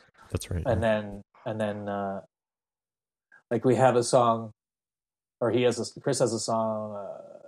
What the hell's it called? So Beyond Me. And at one point, when he did it for Navy Blues, he wanted to do, or no, it was for Between the Bridges, maybe, but he wanted to do a double record. And so the line was, "We got a new double record, and we're coming on Follow It to You," or something. And I was like, "We're not making a double record, and you can't you can't sing in the studio. We're doing a double record if we don't know if we're doing a double record." And he's like, "Well, no, we'll do a double record." I was like, "I don't know what." And it was just do you know what I mean? Like, it's a super self-referential, yeah. So yeah, he's referencing something that there's no way. You didn't talk to me about this. I didn't know we were doing a double record. Although I didn't know we were doing a double record either when we did a double record. So that's right. Fantastic. I brought one specific song question. I wanted to avoid asking questions about specific songs, but I was really intrigued in finding out that there's somewhere out there a Primal Scream accelerator version of If It Feels Good, Do It. Will this ever see the light of day? I don't think so. Well, I don't know. I mean, here's the weird thing about that is that the riff for Feels Good, Do It, which is is Get Ready or whatever that song is. Or no, whatever that song. I can't remember what it is. Anyway, Brendan McGuire came up with that. I had a slightly different riff going on, and then he came up with that bass line, and then I put it in drop D. But part of it, if you listen to that song, like the intro and the middle part is all just samples all put together of us. It's from the demo, and it's from us. Yeah, so like. The drum beat at the beginning and the drum beat in the middle it's the drums through my guitar pickup. Oh wow! And there's like a little weird like harmonic. It almost sounds like a violin. Yeah. That's just a noise that the guitar made. Like that's not. And then I was just going through things and I heard that and then I just like looped it and was like, that sounds cool. And maybe he played drums again on top of it. I can't remember, but like. And then there's all this wah stuff that's like this, like really cut up stuff. And it's because my wah pedal that I bought when we were touring One Chord had finally crapped out to the point where if you turned it on, it was just shrill like a mist, a haze of whatever. So like we had that, and I just like, I'm just going to turn that into something. So when we were in Vancouver mixing that record, Dave Ogilvy, who, speaking of like Skinny Puppy and every other band and Bowie and everything and Nine Inch Nails, is like, he's ground zero for all of that. And here I am with like a computer. I'm pointing at the computer I'm talking into, a computer like the one I'm using now, and I'm in like warehouse, and I'm like trying to piece this thing together with these samples, like I'm the Orb or something, like, you know what I mean? Like as if I've like, he's sort of like, you know, oh yeah, I kind of know what samples are. And so anyway, I built this whole thing, and I built the middle part and the whole intro, of course, with the know what rock and roll is about, is because when I did the demo, maybe this way, when I did the demo, I put, it was a sample of Paul Stanley saying, right, his songs for people who know what rock and roll is about or whatever. And then Chip was like, I don't think, knowing Gene Simmons, there's no way you put that on the record. So then we just got, I was like, okay, well, and then I think he was like, well, you can just say it. So then we just got Chris to say it. That's awesome. But I wanted it to be Paul Stanley, but is that the Kiss Alive? Yeah. Is it Kiss Alive 3 that he says that? 3. Yeah, that's right. Yeah. Okay. Yeah. Somehow I ended up with a copy of that, and I went through it and I listened to, because I know I've heard the you know, the compilations of him just talking. Oh, so good. Paul Stanley talking. Yeah. I did the same thing, just with all the talking on that live record, just because it's just, oh my God. I mean, and then I mean, I've seen them. I assume you guys have seen Kiss, but like, it's just unbelievable. Like that is a band that I just don't even, I have no idea how they are still going. But, you know, I like Paul Stanley. He's fine. Do you remember, this is just a total quiz show thing for me, like the audience that's chanting at the beginning of the song, is that probably like Four Nights maybe? Or yeah, I probably took, oh, you know what though? I'm not sure, because maybe it is, but we have other takes of those songs from the live album, because he recorded a lot of the songs, a lot of the shows, I think, around Toronto and Montreal, like, because Underwhelmed maybe is the last one. It's in Montreal. It's not in Toronto, because he was recording to ADAT, and he would always run out of ADAT before the end of the show. And because of LSD damage or something, he never thought to maybe sometimes start it later in the show. So finally we got Underwhelmed. But I have a bunch of other, Brendan, one time we were on tour for Smeared, and he did acid, and then he fell out of a tree because he was on acid. We were in like Arizona or something, and I was rooming with our tour manager, who was this British bulldog, like a complete thug, skinhead. And anyway, Brendan is this hippie guy, right? Falls out of a tree because there were ants in the tree, and he thought they were going to crawl all over him or something. And he really messed up his knee, and he comes limping back to the motel and banging on the door. And I open the door with Dave Salt, tour manager, and Dave's just like, anyway. So Brendan, I may have taken that from one of the different tapes, because we were supposed to listen to like 3 or 4 different tapes, and they were all kind of the same. I mean, it would drive me crazy if I had those tapes now, because I would probably be listening to every version and just, going crazy. Know. Yeah, I don't. That would. Yeah, and that whole live. I don't know if you guys know how angry I am about that live album, but hit us with it. It's not really bad. So we did the live album screwed us up, because first of all, don't ever do a live album, because it's a waste of money. But they don't sell unless you're Frampton. And then Kiss Alive obviously, 3 yeah, right. And then, but no, it's because we did that live album, and then we did Between the Bridges. But Universal really pushed promoting the live album, and then when it came time to do Between the Bridges, they were like, "Well, we just did Navy Blues in this live album. Like, how much money do you want us to spend? You're not even signed to us." And so it's like that kind of got the shaft that way. And but the other thing too is like the inside picture is, I think the inside picture is Japan, not Toronto. Right. The front cover is Halifax. All the gear is rented, and we're not playing. We're just standing there. Right. And it's just like, this is none of this is legit. Like, this is all made up. But like, you're talking about, I mean, because you were saying like like a lot of live albums are fake, right? Not Yeah. just Sure. like Well, there's a lot. it sounds like you're describing the first Kiss Alive album. You know, like the cover is Probably. totally, you know, staged and yeah. Well, maybe that's what. Yeah. Well, like Unleashed in the East, the Judas Priest record. I remember Right. looking at that when I first got it. I was like, it sounds so great. It sounds amazing, and like they look cool. And I was like, wait, is this shot like in a studio or something? And then I started listening to it. It's like, is his voice double tracked? Like, what's going on here? And then I realized it's not a real live album. But I don't care. Like, it's still good. But yeah, no, there's just those little, at that time, there was like these little inconsistencies, but they were so adamant about being super true to certain things, but then not other things. Like the album cover it's completely made up. And it was only because we didn't get a photograph or something that they liked. So they restaged the whole thing. Or he wanted Catherine Stockhausen to take the picture, and she lived in Halifax. I can't remember which it was. Yeah. I mean, I think I think for the most Because part, it kind of doesn't matter. yeah, at the end of the day, I mean, it's almost like going to see a movie. Like you realize that, not that you guys are actors or whatever, but I mean, there is a performance, there's a presentation, and I think you can separate the two. You can appreciate the art, and you know, like I mean, for me, seeing the Four Nights album when I got it, it was just like, oh, this thing looks so fucking great. It sounds so great. It didn't even occur to me that the shot on the cover is not like from a show or whatever, you know. So you don't. For me, it's sort of not caring so much about how the sausage is made. It tastes great, you know. So. Right. That's usually because I definitely have been asked in an interview, not these days, but like years ago, like, you know, about guitar sounds or about how certainly people talking about like what mics did you use or preamps or whatever on this recording or that recording. When we did Twice Removed, we used a lot of vintage gear, but a lot of times, certainly from Between the Bridges on, we were recording digitally, and it wasn't as glamorous. I mean, sometimes it has been, but there are a couple of people in Toronto that are major gearhead fanatic guys and really into like classic, like the classic way of recording this, that, and they would say like, yeah, this album sounds so perfect. You've got this specific mic and this whatever. I can really tell it, and I'm like, it's a plug-in. Like I literally just plugged my guitar in and just I didn't know what sound I wanted, so I just plugged it in, and then.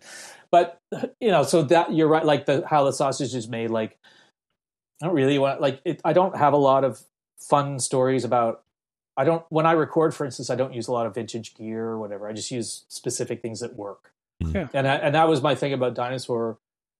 I had a little story about Dinosaur, it's not a story, but Jay Mask was talking about like when most of the leads he does and stuff are done on Telecasters. They're not done on Jaguars, even though he's known as the Jaguar guy. But that's right. So you don't really want to know that. Maybe it's a cool fact, but at the same time, it's like. Or the solo in the reason that the Good in Everyone solo, the reason that song was a question mark at all was the solo, and it was only because I plugged a Les Paul into a 5150 head, and that's a PV head, and PV wasn't cool, and Van Halen wasn't cool, or new Van Halen, whatever, and so that was the thing, and then I double tracked it, and it just sounded like a rock, like I was trying to sound like Ace Frehley, even though I'm not a big Kiss fan, but that's supposed to be Ace Frehley or Zach, I guess, and who's kind of doing Ace a bit with the wide vibrato. That's what I was trying for, was the wide vibrato. And but that's what got the eyebrows raised. But then it turned out fine, and you know. But yeah, the step between how do you get from like Torn to The Good in Everyone or Money City is a bit weird, and I can see where it would turn people off for sure. It would probably turn me off, you know. I was pissed when Electric came out. I loved the Cult's Love record, and then I heard Electric. It's like I was a huge AC/DC fan. I was like, or Saturation by Urge Overkill. I was like, they're not what do they do? Like this isn't. It's kind of hard rock, but it's kind of like you're approximating what you think hard rock is. You know what I mean? That's how I felt at the time. I like Electric now, but I just felt like the Cult is not AC/DC, and Rick Rubin is not AC/DC. You know. I think a lot of fans will probably share the same sentiment about Action Pact, and looking 20 years back on it, it's grown on us as well. I see, so that's a whole other episode that we'll be having to do. Oh, you had me on there. And you're going to be on it. And I was going to say my stance is that I loved Action Pact then, I still love it now. So there you go. Yeah. I want to say too, I mean, it's interesting, like looking at the band and sort of one of the great things about you guys is just the different characters in the band. Everybody's got such a personality, and as as your fandom grows, you hear a song that's like, oh, that's that guy and that's that guy. And for me, you've always kind of been the sort of most progressive in a way. Like, the one who will be the first, like, or at least back in the day, like when the album came out, it's like, oh, what's Patrick going to look like Oh, this I time? see. You know what I mean? Or the one musically who'd be kind of pushing the edges the most, Yeah, part of that is probably just trying to piss off, like literally trying to piss off the other guys in the band a little bit, like just sort of saying like, not well, just pushing it that way, just sort of like, you can also do this. You don't have to go into classic rock this way. You can go into classic rock this way too. But I think a lot of it also was understanding when we like One Chord to Another's fine, but like when we did Navy Blues, we did a lot of promotion for that record, and that pushed us into a different. All the ducks were in line for that one, and it worked out really well. And the big thing that we had with Money City got played on the radio. Good and Everyone and Everything You've Done Wrong didn't get played on the radio. They got played on Much Music, and they got played on The Edge or whatever it was, CFNY or whatever. But they didn't really get played on the radio, and it wasn't until a little bit later. And when that happened, that was a whole different thing, because then it was like, well, now what do? Do we pursue this and start doing radio shows and have to live in that world, or do we want to continue? Some people wanted to continue in like the more of an art college Sonic Youth. Like, do you want to be Sonic Youth in 87, or do you want to be Sonic Youth in 92? Because to me they were kind of different, and whatever. But like, you know what I mean? Like we kind of did go for a period, we went more of the radio way, but just the personalities, as you're saying, and who we are, and the fact that some people didn't want to be there and some people did, meant that we were always seen as maybe a little bit of a sore thumb or a problem, a little bit. So that, and I didn't mind that. Like, we weren't so easy to pigeonhole, because we're kind of AC/DC, but we're kind of punk rock, but we're kind of Beatlesy, but we're kind of, and then you got the guy who's goofy, but then the other guy's really handsome and moody in the back, and like everybody's got their personality, and we really pushed that. At one point, Chris and Jay really pushed that for sure. And I didn't feel that comfortable at first, but just getting older and being around people and realizing, like, even before I was in Sloan, I felt that I was doing something musically that would leave some sort of imprint, even just a little tiny one. And now recently there was talk about like, who's going to be in the Rock and Roll, or the Canadian Songwriting Hall of Fame, and we came up as, well, I guess we've been eligible for like 9 years or something. I didn't know. And I was just like thinking, like, if I were to go to that, who would I go with? I don't know what I would do, but I don't really have any interest in going to anything like that unless it involves a large cash prize. But then at the same time, I'm thinking, well, like, because my kids, my eldest daughter Ivy plays guitar. Marshall's starting to play guitar more seriously. And maybe they would like to, like, I've never really thought about, aside from providing money, I've never really thought about, or the fact that I just look like a maniac when I pick my kids up from school, because I just look weird. Or these days, I never really think of the impact of what I do. Like, maybe they would like that, is my point. Maybe they would it. Like, I don't care about winning Junos. I never cared about that. I make a joke about it sometimes, but we've been nominated a bunch of times. And we've gone a couple of times, but I don't really care that much. But maybe somebody else would eventually, So I guess you have to take that into consideration.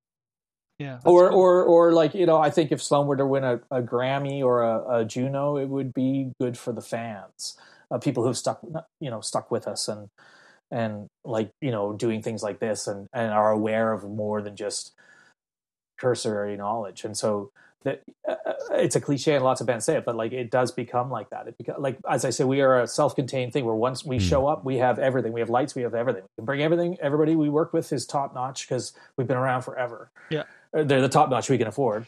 And, but they are. And like we don't sound check, and it takes them about an hour and a half to 2 hours to set everything up. Like it's easy.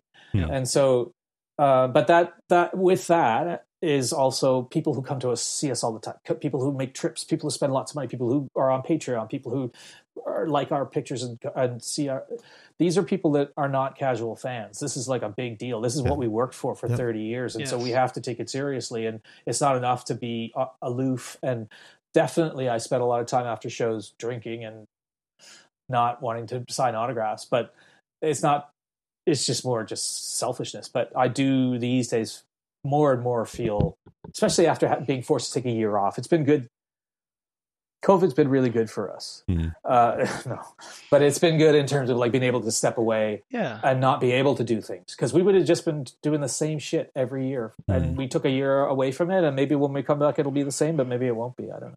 Yeah, it's an interesting perspective. I mean, yeah, you're going to return to something that is at once so familiar, but perhaps new perspectives and Yeah, I probably for a lot of people, a lot of bands, and a lot of performers, and I'm really nervous and curious to see what happens, because there could have been a great reset within the music business. Like, it might be that we come back out and promoters are like, yeah, we don't want to, like, there's all these other bands that we don't take a chance on, and they'll go cheaper, so maybe we'll just start with those guys, and then we're like, so hopefully that isn't the case, but I'd like to think that it'll be a big time celebration. And people will be happy to see, the bands that they've loved for so long. And you guys, obviously, no question about it, and from a fan perspective, you were just talking about winning awards and stuff. And for me, I mean, it'd be cool if that kind of stuff brings more of a spotlight to you guys, because obviously we as fans are like, as long as, more the merrier in terms of, the Sloan camp, the group of fans, the Sloan fans. But, speaking as a fan, I think I speak for everybody listening, the thing we want more than anything is just like for you guys to keep existing, like more music, more tours, whatever you guys are capable of offering. And if you guys gave up tomorrow, I mean, there's such a legacy there. You guys are peerless. So, I don't want to make you blush or whatever, but lighting's making me look all red anyway, but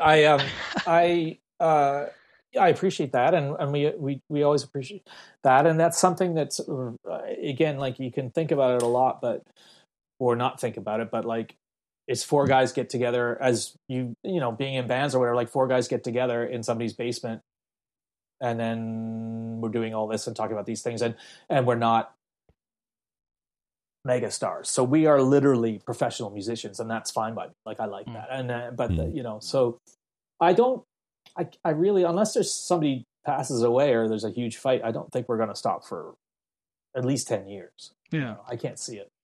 Yeah. Because awesome. we really do like doing it still. Like, so I'm looking forward to doing a record, and I'm not always like that, but I definitely think it'll be good to have new stuff. And I've heard some of the stuff the other guys have demoed, and it's all good. It's the usual thing, Awesome. So, Is there a song title that you have now that you're like, you know what, that's definitely going to be on the new one, so that in a year's time or something, we can look back and be like, oh yeah, he called it. That was going to be one of the good, The single is going to be. The single will be called Scratch the Surface. Oh, okay. That's one of them. Scratch the Surface. I think I'll call it that. I can't think of what the others. Oh, there'll be a good ballady one too. Good tearjerker. So look for that. Fantastic. It's been a while. Yeah. Well, cool, man. I'm glad everything could fall apart so you guys can be entertained. But anyway, and I appreciate all. Like, this is amazing that you guys are doing this. And as I say, I tend to get a little bit too. I don't want to be too into my own band, you know what I mean? Like, sure. I like to just sort of step back a little bit, but it's healthy. It's healthy. Yeah. But I am also really like the people who Patreon or people who tune into the live shows, the acoustic shows. Like, the first one was there was a lot of people, but the second, third, and fourth, it was kind of the same people, and it's the same group of people, and they're kind of moving from one to the other, and I think that's great. Like, like we have that. Like. Yeah. A lot of people don't have that. Well, and I think we envision this podcast as well as sort of the podcast for the 5% nation and not for the masses. This is really, we're diving into topics that probably wouldn't interest 95% of Sloan fans. So we hope that we're doing something for the legacy. And it's, it's fantastic that we can have you on here to dig into things that might just not be interesting for 95% of people.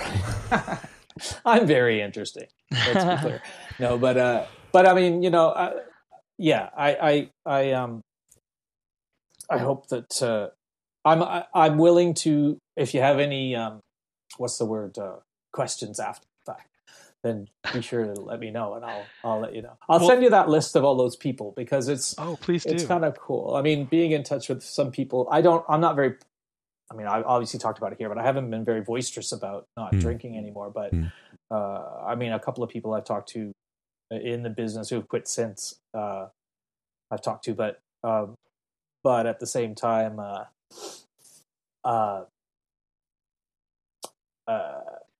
don't remember. Oh yeah, the list. Yeah. At the same time, it's. I have been talking to a few people, even fans who know about it and stuff or whatever, and it's nice to. I have a little bit of something to say about it. You know what I mean? Well, actually, one of the songs, actually, the other single, the first single, at the moment is called "Alcohol Outro." So that could be one. I forgot about it. Swearing in that one too. I mean, hello. They're trying to get me. They're trying to get me to change it again. Are you guys going to get a sticker on the front of the album for the first time? I don't think we've ever. I'll probably get bullied out of it. And I'll probably sing something else. No, I don't. I mean, swearing is whatever. I don't need to swear to get my point across. Awesome, man. Yeah. Well, yeah. What was I going to say? I mean, not to get too deep or anything like that, but I mean, let's say. I mean, I've actually had friends too. I've noticed on Instagram over the past year, even. Maybe more so, and I think maybe even people are just more in tune with like being more vocal about this kind of thing, but people who stopped smoking, stopped drinking, or whatever, like, and so not that there's necessarily somebody out there in the same situation and kind of wondering how to go about that, but I mean, just anybody who kind of needs motivation. Like, was there anything for you that kind of was the driver? Well, one thing that I've done in the past was write about and talk about anxiety and depression, which a lot of people suffer from, obviously, and I do. And so I was boisterous about that, or vocal about that, sorry, and asked, because I used to work at Bell Media, like write for Bell Media and stuff. So, but I do think that, I think that as immature as it might sound or whatever, part of what I do or what we do as performers is try to be cool. Or you look to people who are kind of cool, right? Everybody does, but like I don't know if 51-year-old civil engineers do, but 51-year-old lead guitarists do, and so it's immature or whatever. But like there are cool people that if you take like a Bobby Gillespie or something like who's like a known drug maniac, or Nick Cave or somebody like that. Like all these people are. To be clear, though, I'm not interested in necessarily being clear-headed. It's not about being straight edge or something. I just don't drink. Like I smoke pot all the time. Sure. Caffeine and THC, but all over and over and over. But I like it, and I like it way better than alcohol. Like booze was just there's a lot of issues with that. But yeah, I think that it's so weird. It's so prevalent in the music business still, and you don't realize it. Like you don't know the amount of people that, because now it used to be like everybody's doing coke or they were drinking a lot. Right.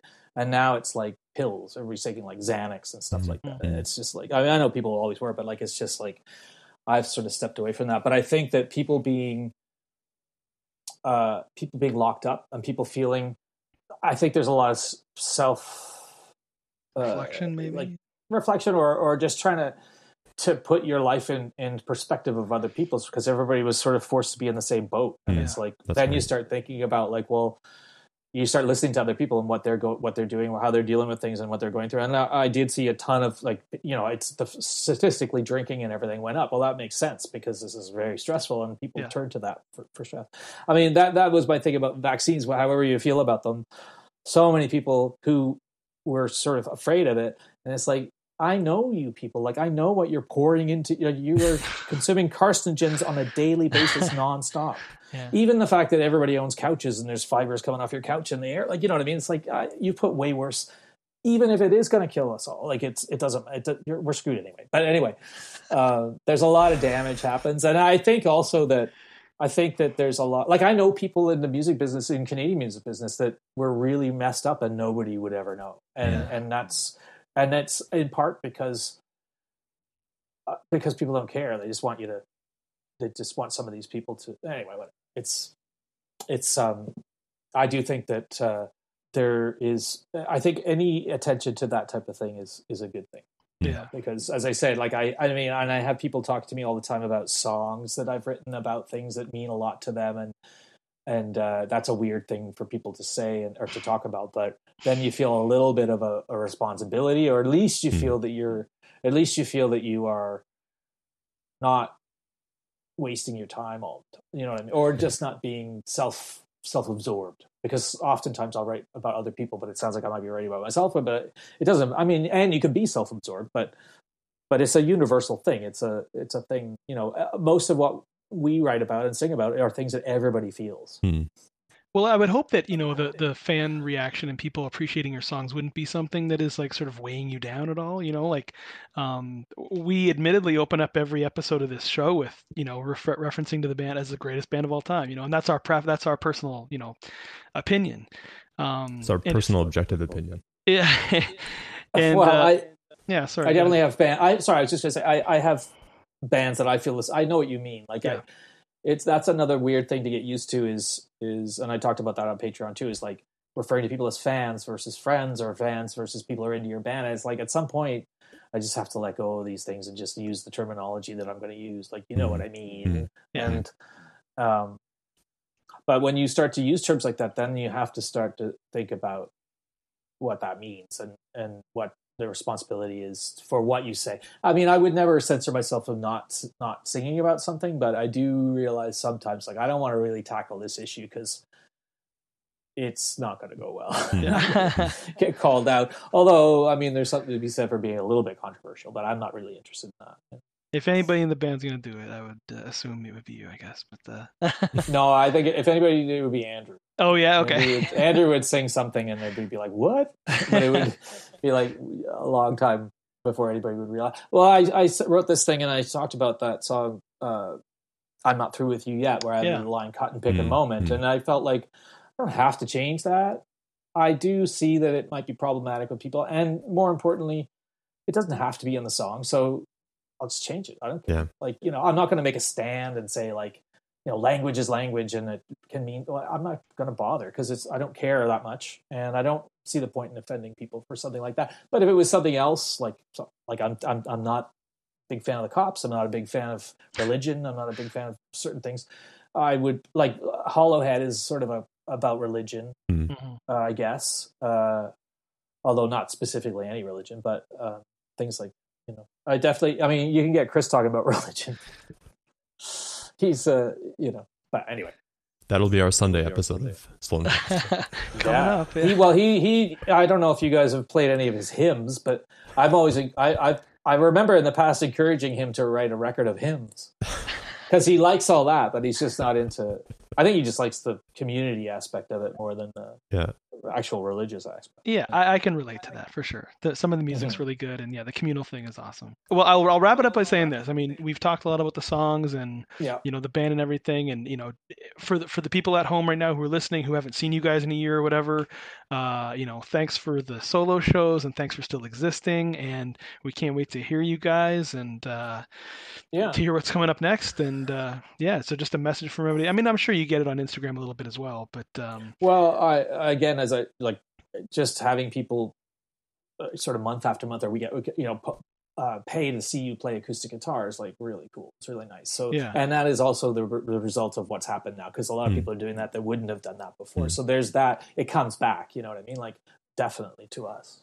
Yeah.